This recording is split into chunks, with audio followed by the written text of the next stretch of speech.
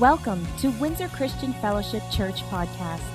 Our church vision is to win generations to Christ, connect them to His master plan, empower them to succeed, and grow the kingdom of God. For other podcast resources or more information about Windsor Christian Fellowship, please visit us at www.wcf.ca.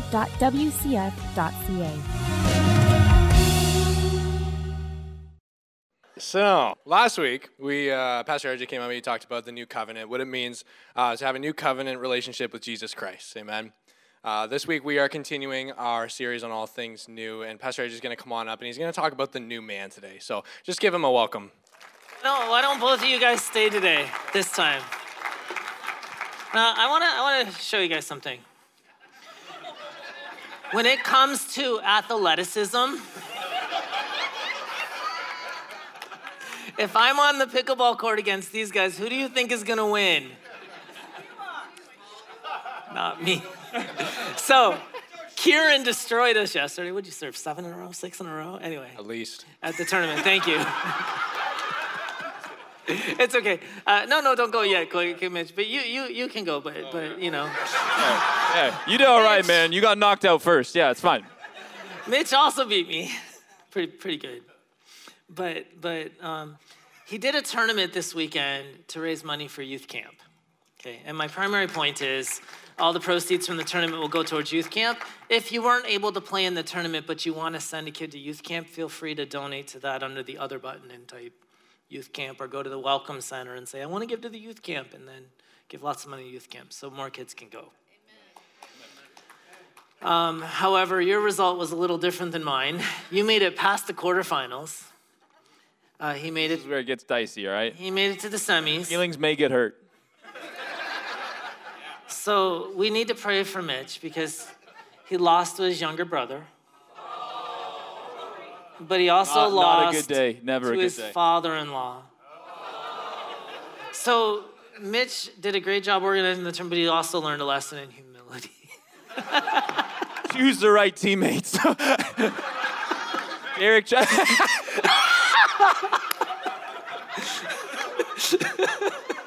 Derek's like, hey, what about me? No. Love you, Derek. We like to have fun. So on that note, we started some conversations not too long ago. Has anyone been on one of our encounters? The sanctified people come to second service. I get it. First, I was like, does anyone know what an encounter is? Anyway, we do a session called Deliverance, and we had brought a bunch of new guides on, and some of them were like, oh, we don't have a lot of experience with deliverance. So pastorally, we were kind of like, let's train our teams. And then it kind of morphed into, well, we need to do some training. Anyway, how many know that you should do ongoing investment in your life? You should constantly be investing in training and upgrading your skills and your knowledge and your wisdom. And, you know, we base our life on the Word of God, but people can teach us the concepts of the Word of God that have been there and done things that we haven't. Some of you going, wait, what?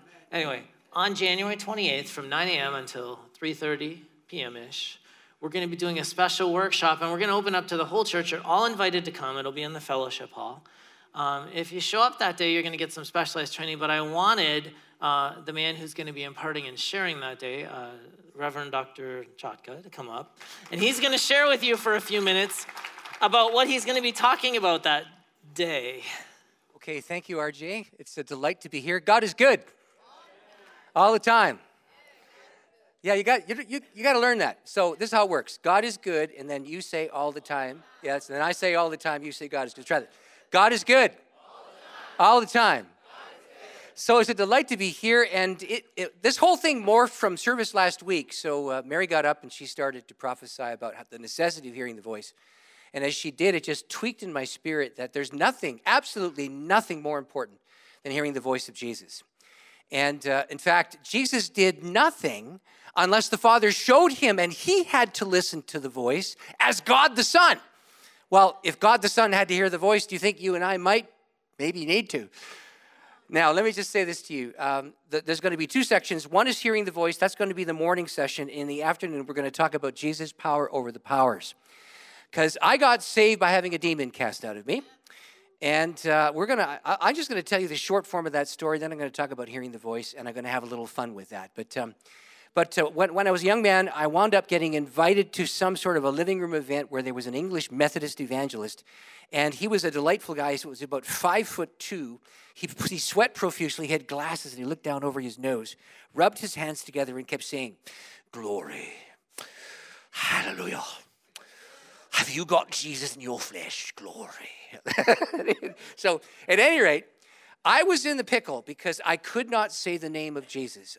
It would stick in my throat. There was a whole series of things that happened. In fact, the moment I realized I was in trouble was when I was walking down a hallway and there was a young girl singing about how she'd been washed in the blood of the Lamb.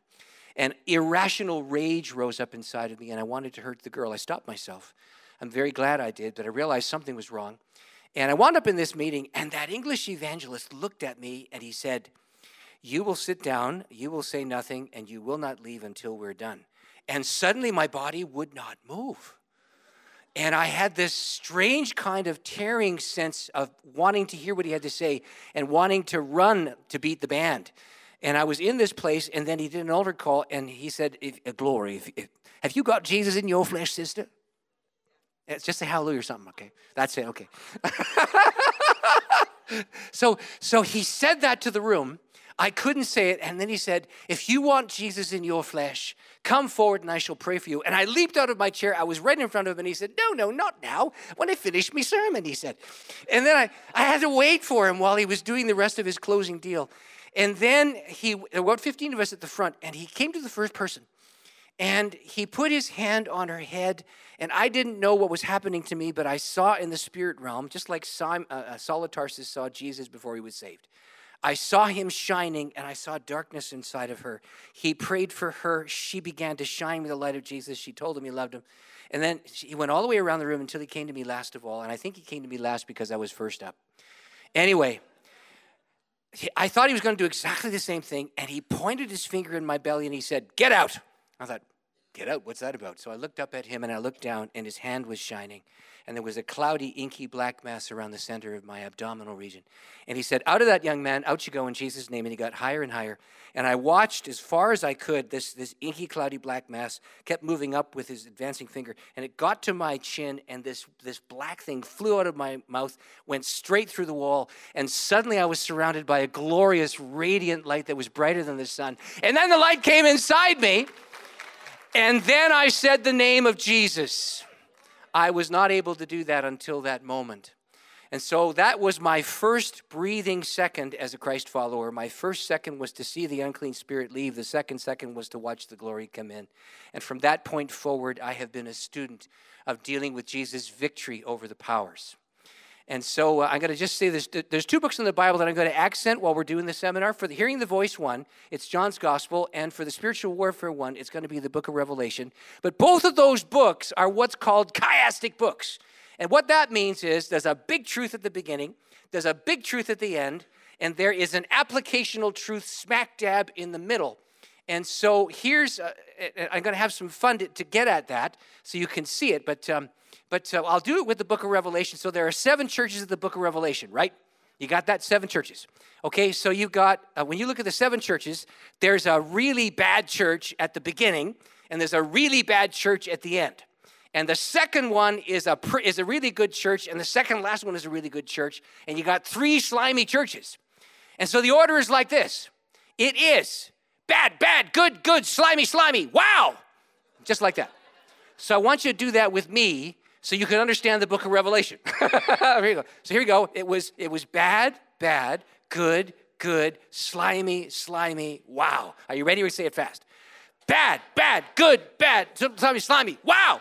And the wow is the promise to the overcomer in one of the slimiest churches. It's the church of Thyatira, where they have that woman Jezebel with the false prophecy. And she's doing all kinds of nasty, mean things, and they don't discipline her. And Jesus says, "I'm going to have to do this one myself." But to the overcomer, even in a slimy, ugly, horrible, awful, nasty church, to the overcomer, they're going to get the morning star, and they're going to rule with me with a rod of iron over the nations. They're going to share my kingly rule. Say, wow. So it was bad, bad, good, good, slimy, slimy. Now say wow by standing up. Bad, bad, good, good, slimy, slimy. You gotta do better than that. Bad, bad, good, good, slimy, slimy. That's it. That's what happens. It's the promise to the overcomer. And so what I discovered, so here's the point. In the Gospel of John, you have a chiastic book, and the book of Revelation, you got a chiastic book, and the big truth is at the beginning, the big truth at the end, and you're gonna have to clap your hands to do this, and I have to put my microphone down, but I can shout loud, and all God's people said. Okay, here we go. Jesus is God. Got that? Jesus is resurrected. Now I want you to put your hands up. Put your hands up, say, Jesus is God. Jesus is resurrected. And clap. The center is, my sheep hear my voice. That's the center of the book. That's the big truth in John's gospel. So we're going to talk about how to hear the voice. I'm going to give you the signals. And I want to go to the book of Revelation. So at the beginning of the book, you got good, good, bad, bad, slimy, slimy. Well, you got churches that are mixed. At the end of the book, you got a glorified church shining with the glory of God, with Jesus being the sun in the middle of the city, and you're the city. We're light bulbs with Jesus in the middle. That's the picture. And in the middle of the book, you have the practical application. So here's what we're going to say. Mixed church, beautiful church, and we're going to clap our hands. I'm going to tell you the truth. Here we go. So, mixed church, glorious church. And they overcame him by the blood of the Lamb, by the word of their testimonies, and by loving not their lives unto the death. And woe unto the earth, because the devil has been cast down. So we're going to have to learn how to hear the voice of Jesus so that we can deal with the dark powers and discover Jesus' victory over the dark powers. So I'll see you on the 28th of January. And thank you, RJ, and thank you, Mary, for inviting me to do this. Thank you, sir. He'll also be here on the 29th. Can you put that slide's up? What's the bottom line of the side sleigh? Okay, just making sure you're aware of that so we don't catch you by surprise. Yeah, thank you, sir. He was here first service too. Okay, give a preacher a microphone. Now, when we were together last, we were talking about the covenant, the new covenant. And now we're kind of in this, I kind of left it here and we're transitioning over here to the new man. And there's actually a passage that I want to work through for most of the service today. But we left off with this contrast between the old covenant and the new covenant, which is a better covenant. But it kind of ends with the new man who reflects the glory of God as image bearers. Okay? And that's you and I, the new man who reflect the glory of God. So in 2 Corinthians chapter 3, if we start in verse 6, he has enabled us to be ministers of his new covenant. That's the opening of this passage here that I'm talking about with you. You've been enabled to be a minister of the new covenant. And then he explains a whole bunch of things before we get to the end about the image bearers. This is a covenant not of written laws, but of spirit. The old written covenant ends in death, but under the new covenant, the Spirit gives life. The old way with laws etched in stone. You remember the 10 Commandments? God came down with his very finger. He wrote in the 10 Commandments and gave it to Moses. It led to death. What do you mean death? I'll get there. Though it began with such glory that the people of Israel could not bear to look at Moses' face, for his face shone with the glory of God, even though the brightness was already fading away. Now, what you don't know, and what's really funny is, even Pastor Dave, he had no idea that I'm going to be talking about this, and he was giving an illustration specifically about I saw light. I saw radiant light, right? And what happens is Moses spent so much time with God, 40 days with Jesus, 40 days with God on the mountaintop. When he came down, the manifest glory of God was so present in his face, people couldn't even look at him. So the people said, Moses, can you put a veil over your face? Because we don't want to look at you. We can't look at you. Now, how many of you have spent so much time with Jesus that the people around you asked you to put a veil over your face? No one? So I think we all could spend some more time with Jesus. We can all spend some more time with Jesus. And this was even Old Covenant. Now watch. Shouldn't we expect for greater glory under the new way now where the Holy Spirit's given life? In the old way, which brings condemnation, it was glorious. How much more glorious is the new way which made us right with God? So the new covenant actually gives us a way of escape from the condemnation, where the old covenant just lets you know that you were a sinner. Now, in fact, the first glory was not at all glorious compared with the overwhelming glory of the new way. If so, the old way, which has been replaced, was glorious. How much more glorious is the new, which remains forever? So he's just talking about the old covenant was great, but the new covenant is even better. It's even more glorious. It's even more, and it's eternal. It's forever.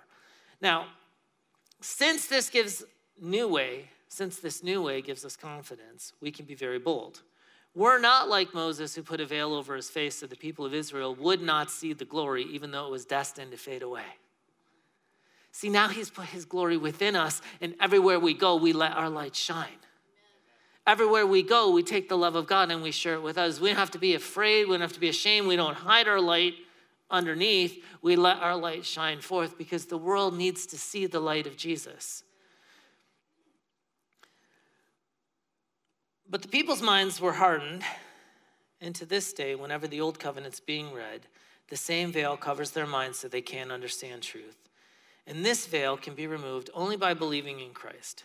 Yet even today, when they read Moses' writings, their hearts are covered with that veil and they do not understand. So when we look at this, like the Ten Commandments, the law of God, every one of you actually has sorry, my thoughts are jumbled already now for a second.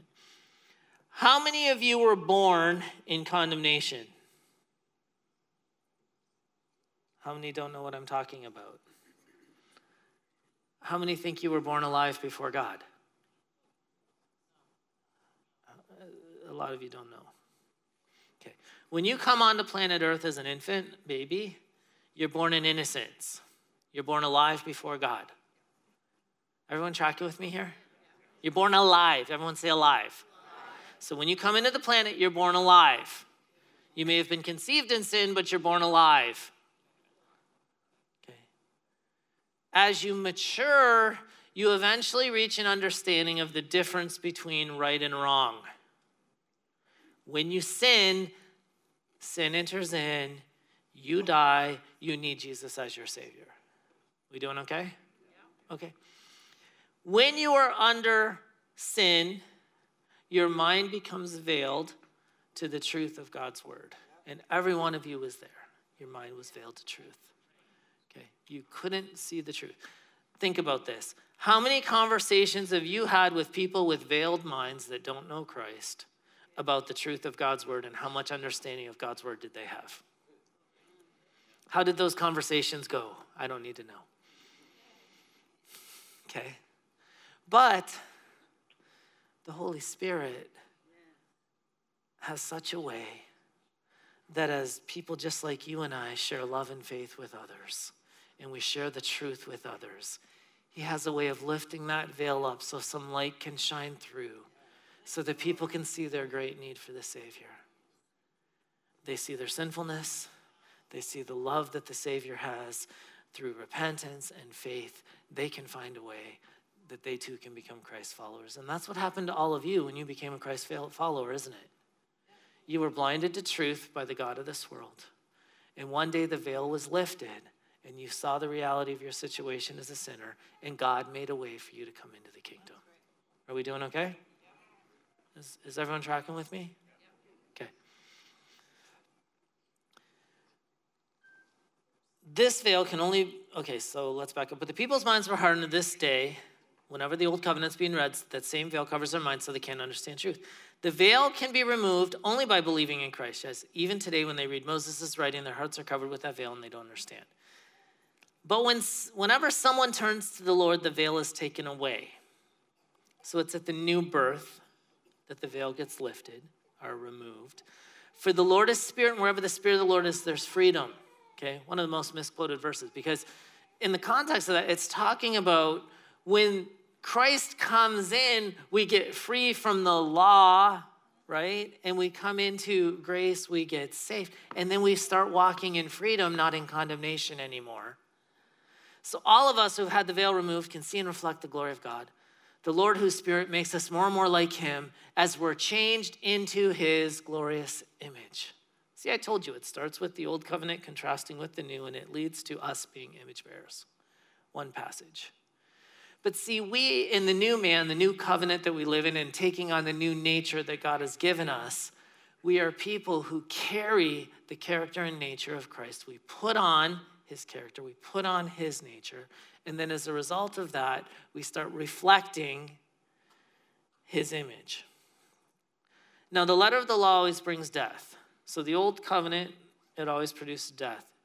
It didn't produce eternal life, and it didn't produce right living. I was talking about that last week, if you saw the message. When I was talking about how it's the external law, it doesn't change your heart. It's the Spirit of God that changes your heart. And people have a hard time applying external things to their life.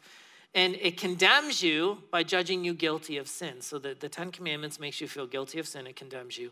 We were all sinners under the Old Testament law. There was no heart change. There was no ability to do right. There was no ability to transform.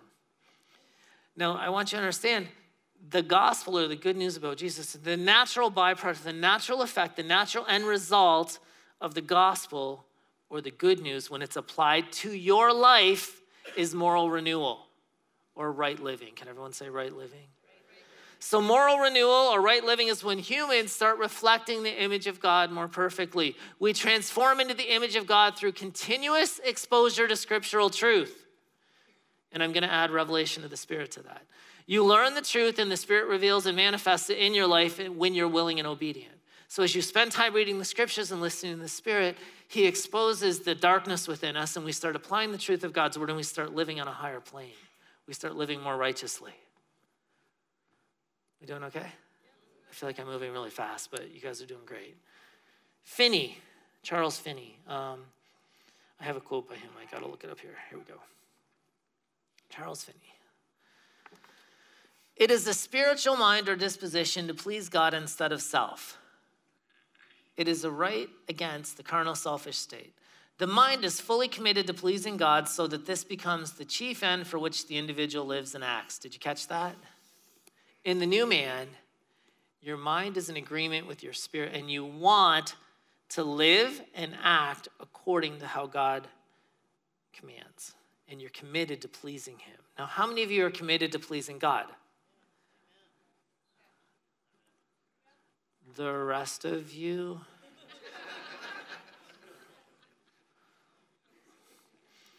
The new man is thoroughly committed to do the will of God, just as the old man is to do the bidding of his carnal impulses.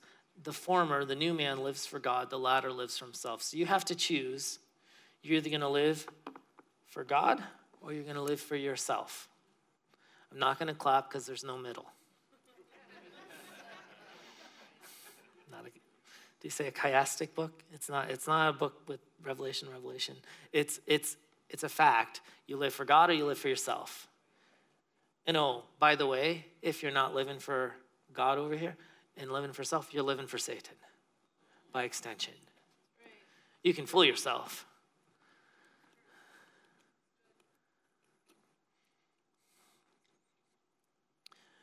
We put on the new man by applying truth from the Word of God, okay? And this is going to produce this moral alignment or this moral harmony within your life. Holiness is produced in your life as you put on the new man. Now, knowledge, knowing what to do. How many have knowledge? How many know what to do? Wisdom is the skill requisite to apply the knowledge to your life. Big difference, okay? Because not knowing what to do, it's actually having the skill to apply it to your life. How many of you set a goal this year to work out more? Woohoo. How many know knowledge will tell you that it's healthier to have a more active lifestyle? Some of you sat down with your doctors and they've told you need to be more active. You need more physical activity. I talk to people all the time. I'm like, what you doing? I have to exercise this many days a week because the doctor told me I need to if I want to stay alive. Okay. But wisdom will teach us that it's not a good idea to add exercise to your life by running 20 kilometers a day when you have previously not run at all. Because day one will go great, but day two, I don't know if you'll be able to move. Start with a brisk walk and then work your way up from there. See, you start small and you work your way up. You know, I saw a meme the other day, and these things are always deadly and get me in trouble, but that's okay.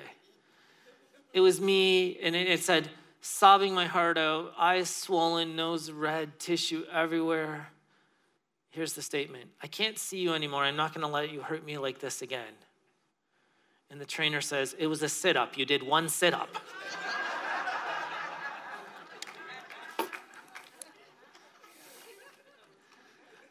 Aren't we like that in life sometimes when the people are calling us up to a higher plane?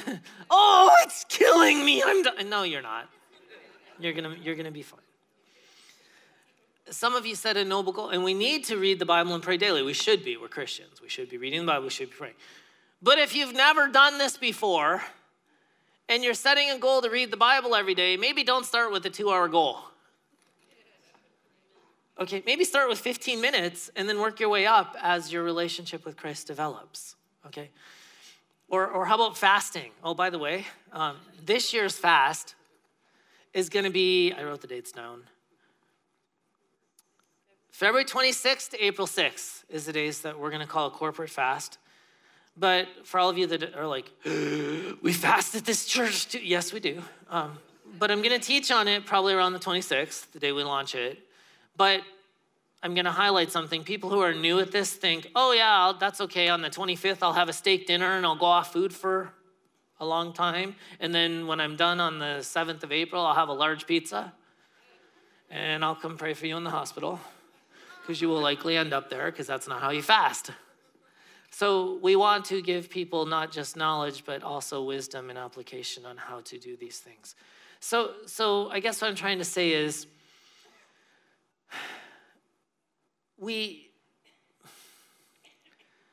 as we apply the Word of God to our life, holiness gets produced, okay? We put on the new man. Now, Colossians 3, since you've been raised to new life with Christ, set your sights on the realities of heaven, where Christ sits in place of honor at God's right hand. Think about the things of heaven, not of earth, for you died to this life, and your real life is hidden with Christ in God. Now,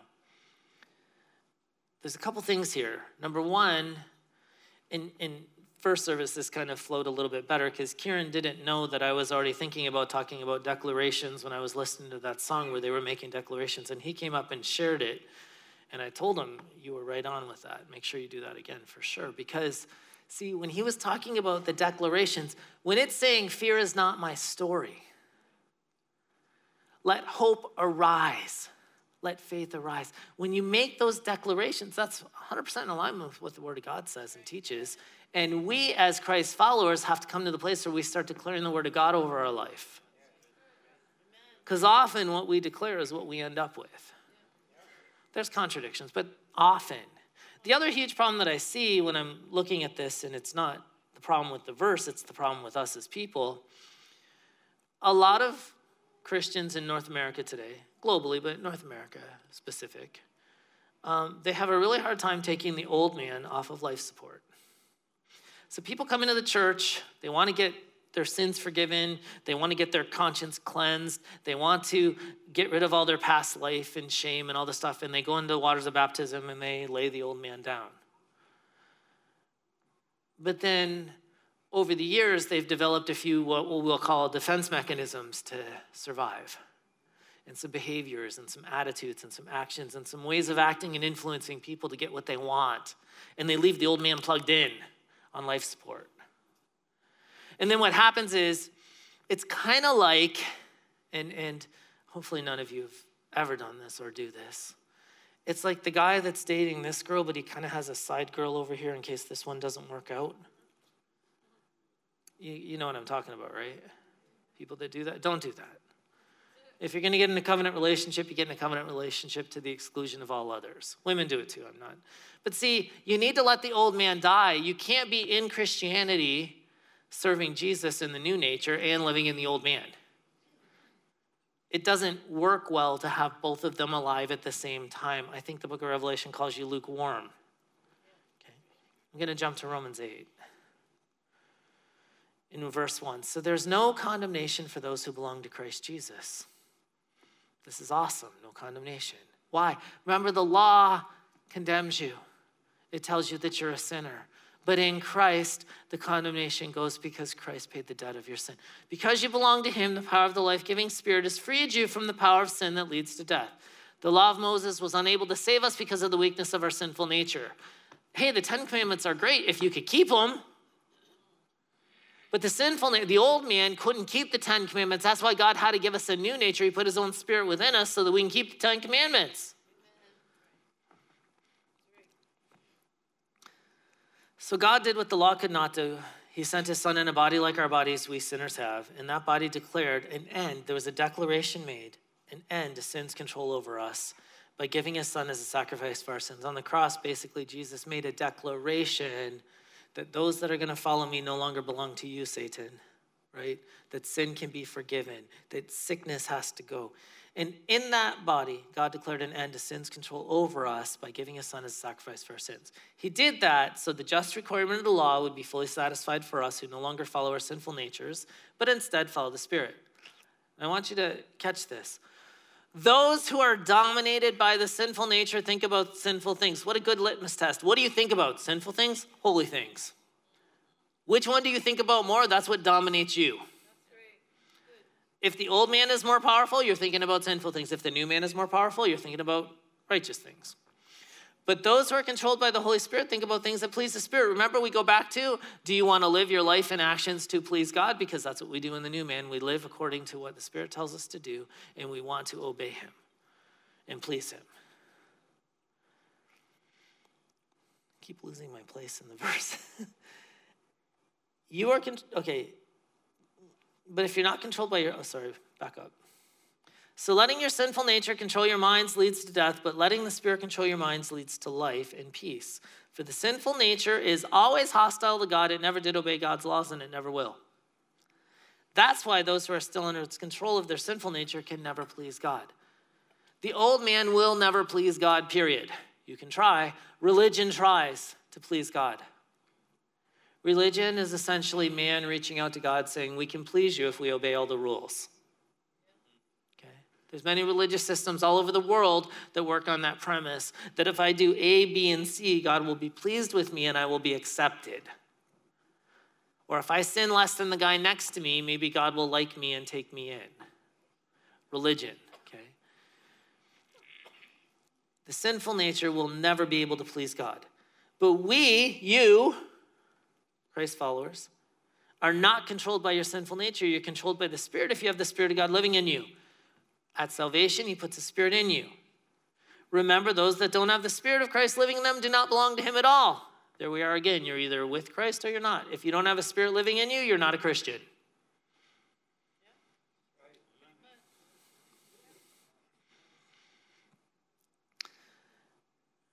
Christ lives within you, so even though your body will die because of sin, the Spirit gives you life because you've been made right with God.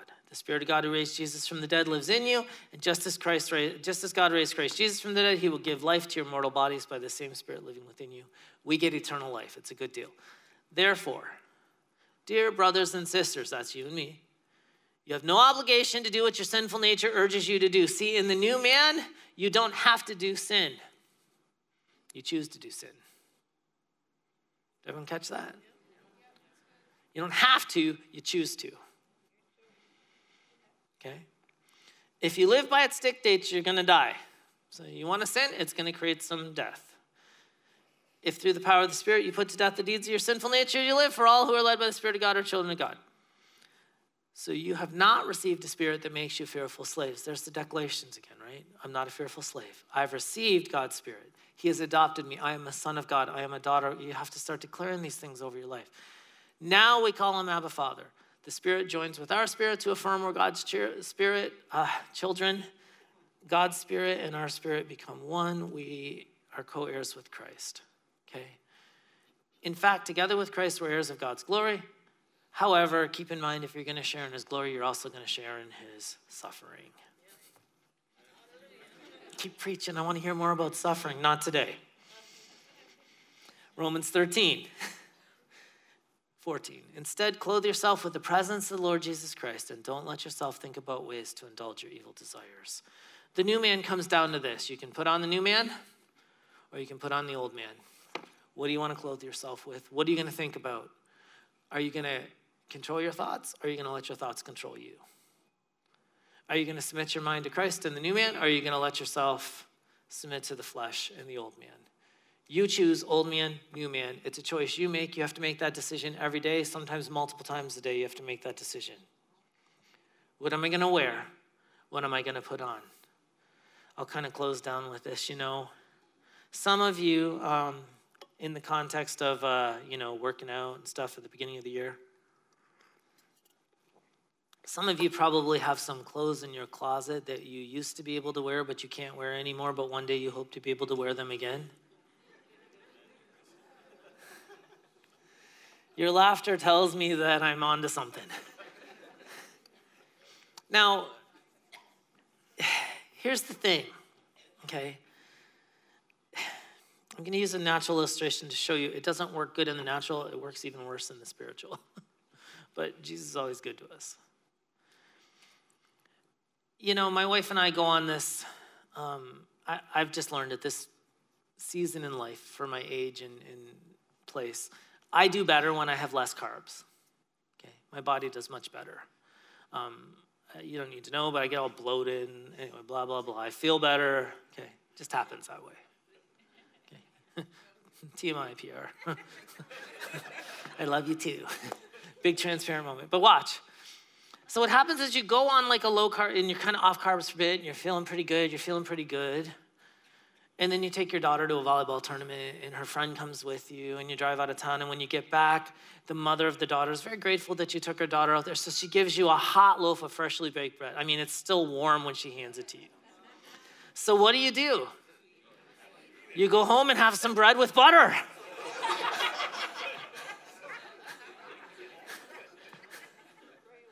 Now, here's the problem, okay? Then I go back to not feeling so great and doing so good, but man, was it good. Now, it's not sinful for me to eat bread. I didn't eat the whole loaf. But see, my point in this is, when we put on the new man, you know what? You go through life, you fall down, you get up. You fall down, you get up. But in your journey, it's painful when you fall down, and we get back up. But we do have a mediator who is there for us, who will always lead us back to truth and lead us back to truth. And I'm not saying the struggle's not real. I'm saying that it's a choice. I had a choice. I could have made a choice. Even last night, I could have made a choice. I didn't have to eat the bread. I could live without it. But, I want to live my best life now, right? No, I hear my kids say that. I'm like, no, you don't want to do that. There's a cost on the other side of that. But see, I was actually going somewhere with this. Just confused myself again. I've been doing this a lot lately. You know what it is? No, you know what it is?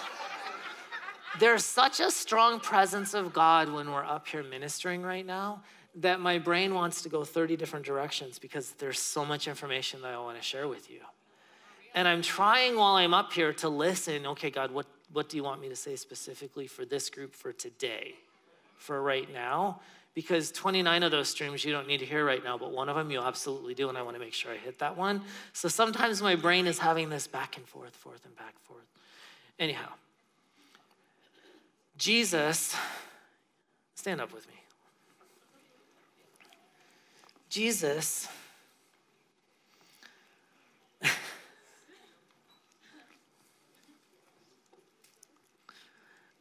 is calling all of us to live a holy life, okay? He's calling all of us to put on the new man. He's calling all of us to hear his voice. He's calling all of us to obey and live a righteous life. He's given you the power to choose. You can really choose life or you can choose death. You can choose blessing or you can choose. We have that choice within us. But he's given us a little bit of I don't want to call it a trump card, but he's put his spirit within us, so he's given us the ability to resist sin. Now, a lot of times what we do is environmentally, we put ourselves in the wrong environment. We surround our minds with the wrong information. We take the wrong data in. It's just like if I take the wrong food in my body, I don't have the same result that I want if I put the right food in. In your mind, you put the wrong information in and you get the wrong result. Okay? So we have to control, and we have the ability to do that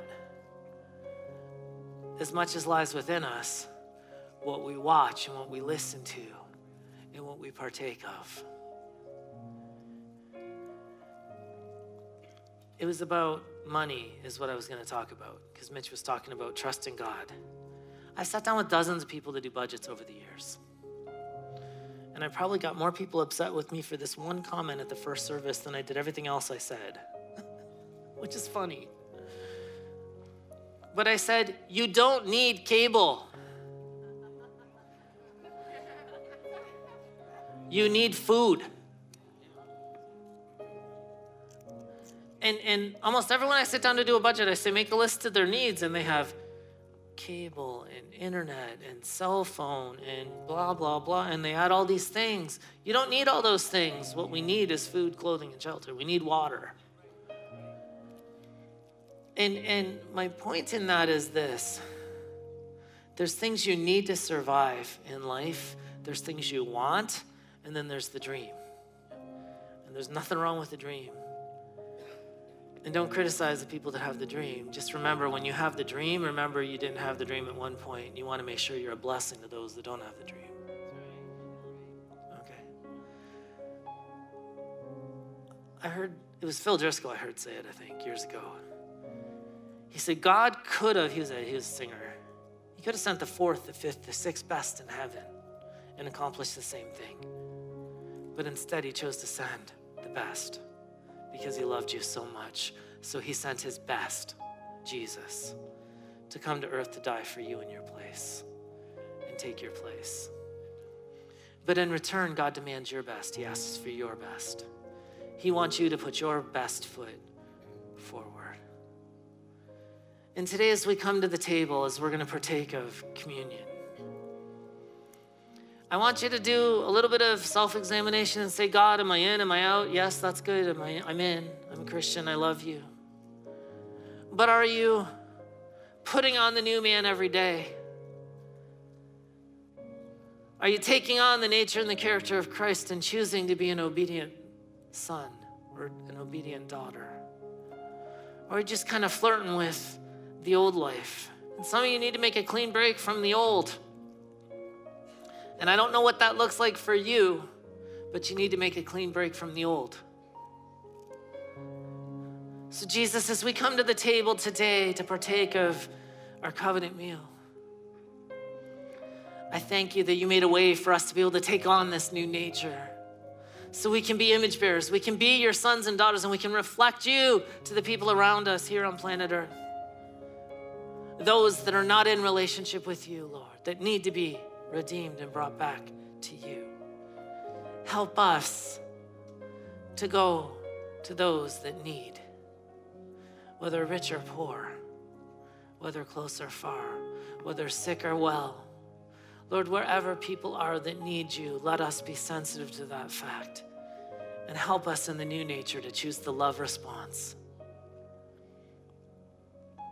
Help us to disconnect from the old patterns, the old ways of thinking, and let us make some declarations of truth over our life about who you've made us to be and how much you love us. So we partake now, expecting healing and release from hell's grip in Jesus' name.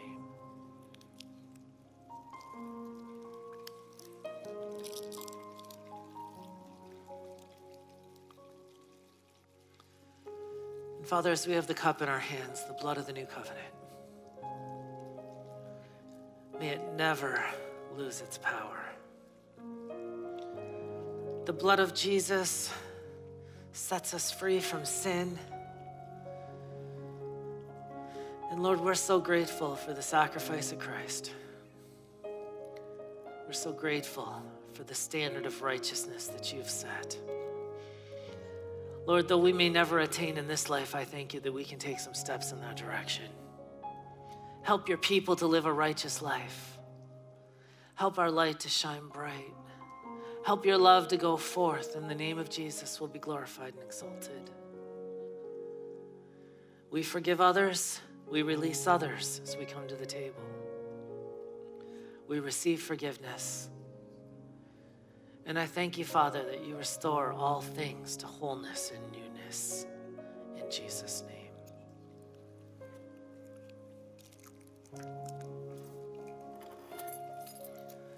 Sharon will come now. When she's finished, the altars will be open if you need prayer. God bless you. Wow, time to grow up. Thank you, Pastor RJ, our bodybuilder. He studies, he seeks God's face to input into us because we have to daily make a choice. Choose who you will serve.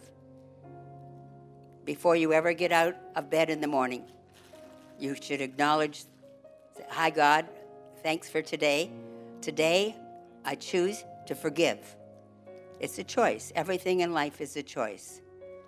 We have to choose to forgive and shine for Jesus. That song that Dionne Warwick did, what the world needs now is love. That's just, there's too little of. And we have what they need. That's our job. Bottom line is, use the wisdom of God to build up, as our bodybuilder has instructed us, by getting in the Word, because the Word feeds you, the Word is life. The joy of the Lord is our strength. So as you work out in the gym, you say scriptures, so you're doing both. You're working out your earthly suit and your spirit man to build holy muscles that you're able to stand in the day. Because bottom line is, Jesus is the author and finisher of our faith. We have to show up. Thank you, Pastor RJ. That was a good word. And Windsor Christian Fellowship, you have been equipped. Now go